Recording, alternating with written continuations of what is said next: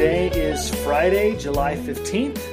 I'm Pastor Sean Cole, the lead pastor of Emmanuel Baptist Church. I also teach at Colorado Christian University. You're listening to Understanding Christianity, Strength for Today mini podcast.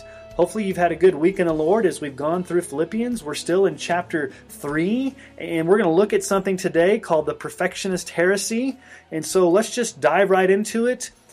Philippians chapter 3, 12 through 15. Not that I've already obtained this or am already perfect, but I press on to make it my own, because Christ Jesus has made me his own. Brothers, I do not consider that I have made it my own, but one thing I do, forgetting what lies behind and straining forward to what lies ahead, I press on toward the goal for the prize of the upward call of God in Christ Jesus. I'm going to take a theological excursion on this Friday as we kind of go through Paul's argument here.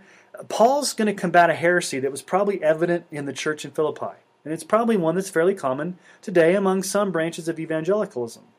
It's the perfectionist heresy that says this. It says that we can achieve a state of sinless perfection here on earth, and we can actually cease from sinning. There might have been some in Philippi who thought that they could somehow attain this super knowledge of Christ, attain this sinless perfection. They could be in this state of sinlessness. Paul knocks that heresy right out of the water. In verse 12, Paul says, not that I've already obtained this or already perfect. Now, we need to understand the way Paul uses the word perfect. It basically means mature. It doesn't mean sin-free. It doesn't mean he never sins. The word teleos means mature, full-grown. It's in the perfect tense again, which is very important. It means I've not reached this level. Paul's saying, I've not reached this level of completed maturity. I'm still in the process of growth. So just the Greek meaning of that word and the way it's used in the Greek text with the verb shows that Paul hasn't achieved this yet. He says, listen, my position is perfect in the sense that I have been justified by grace alone through faith alone. I stand permanently accepted. I've been adopted into God's family. As far as justification is concerned, I'm perfect in God's sight. But as far as my experience, until the day I step foot into heaven, there's still a lot of growth. I need to experience to be Christ-like.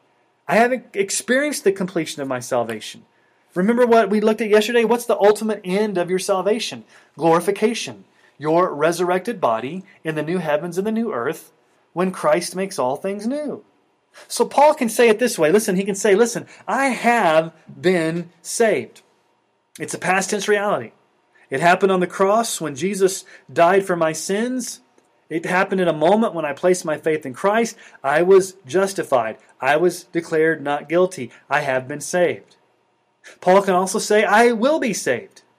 There's still an aspect of our salvation that hasn't occurred yet. We haven't had the fullness of our redemption. We're not in heaven yet. We don't have our glorified body. We haven't been changed in the twinkling of an eye. This is a future reality. So I have been saved. I will be saved.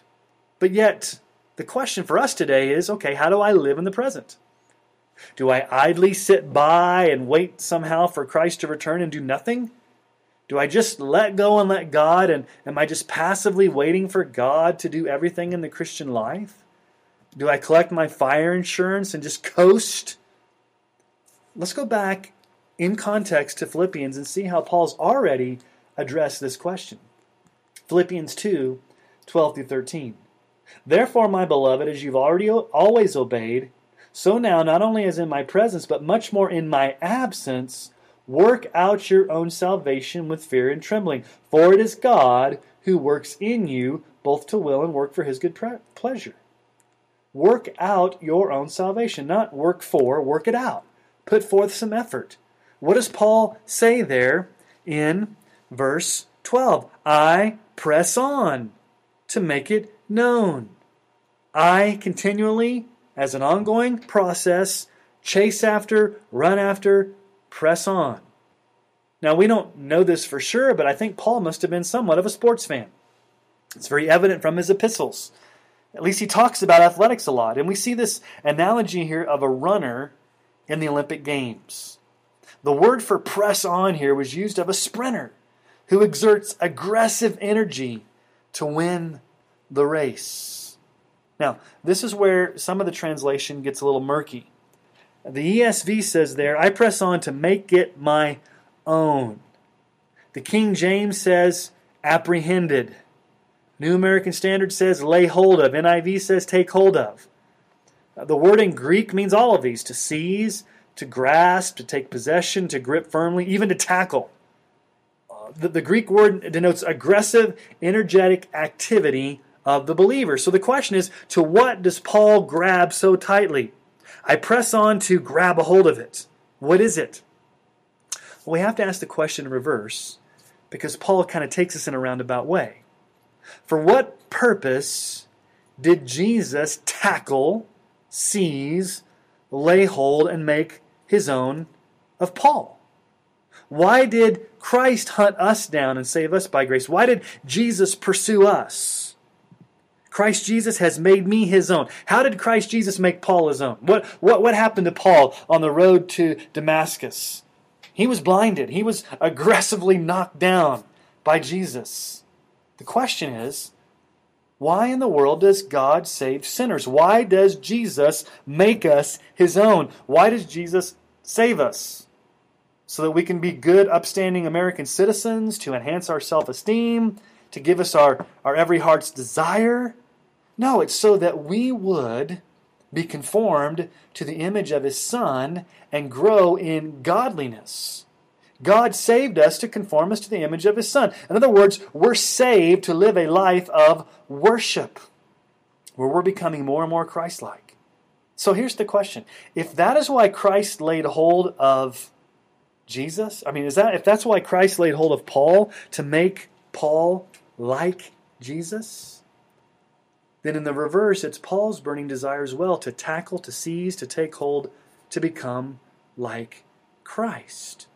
So what Paul wants to hold on to, what Paul wants to make his own, is Christ-likeness, a growth in godliness, to be more like Jesus. Have you ever stopped to think that Jesus tackled you? Jesus apprehended you. Jesus seized you through sovereign grace. He pursued you. And why did he pursue you? Why did he hunt you down? Why did he grab you in his grace? So that in turn you could be transformed to turn around and grab and pursue and chase him in Christ's likeness and pursue this intimate knowledge of him. Not that you're going to be perfect. Not that you're going to never sin. Paul says, listen, I've not arrived. I'm not mature. I've got a long ways to go. But in the meantime, until that day you step foot into heaven and you're glorified, are you pursuing Christ? Are you pressing on to hold Christ? Are you pressing on to be conformed to Christ? Are you exerting the spiritual energy through the power of the Holy Spirit to be more like Jesus? Is that your heart's desire? Well, we've come to the end of this week. Today is Friday, July 15th. And I pray that as you go into the weekend, you have time to meditate and think more upon Philippians. I pray that this Lord's Day Sunday, you are in a Bible-believing church where your pastor preaches expositionally. He lays bare the text so that you can hear God's voice in the text and be so transformed by the preaching of the gospel and among brothers and sisters in Christ. I just pray that you have a great weekend in the Lord. And again, Lord willing, we'll be back next Monday to start again through the book of Philippians. So I want to thank you for listening to Understanding Christianity, the mini podcast Strength for Today. Until next week, have a great weekend. Keep your eyes fixed on Jesus. May the Lord bless you and keep you and cause his face to shine upon you.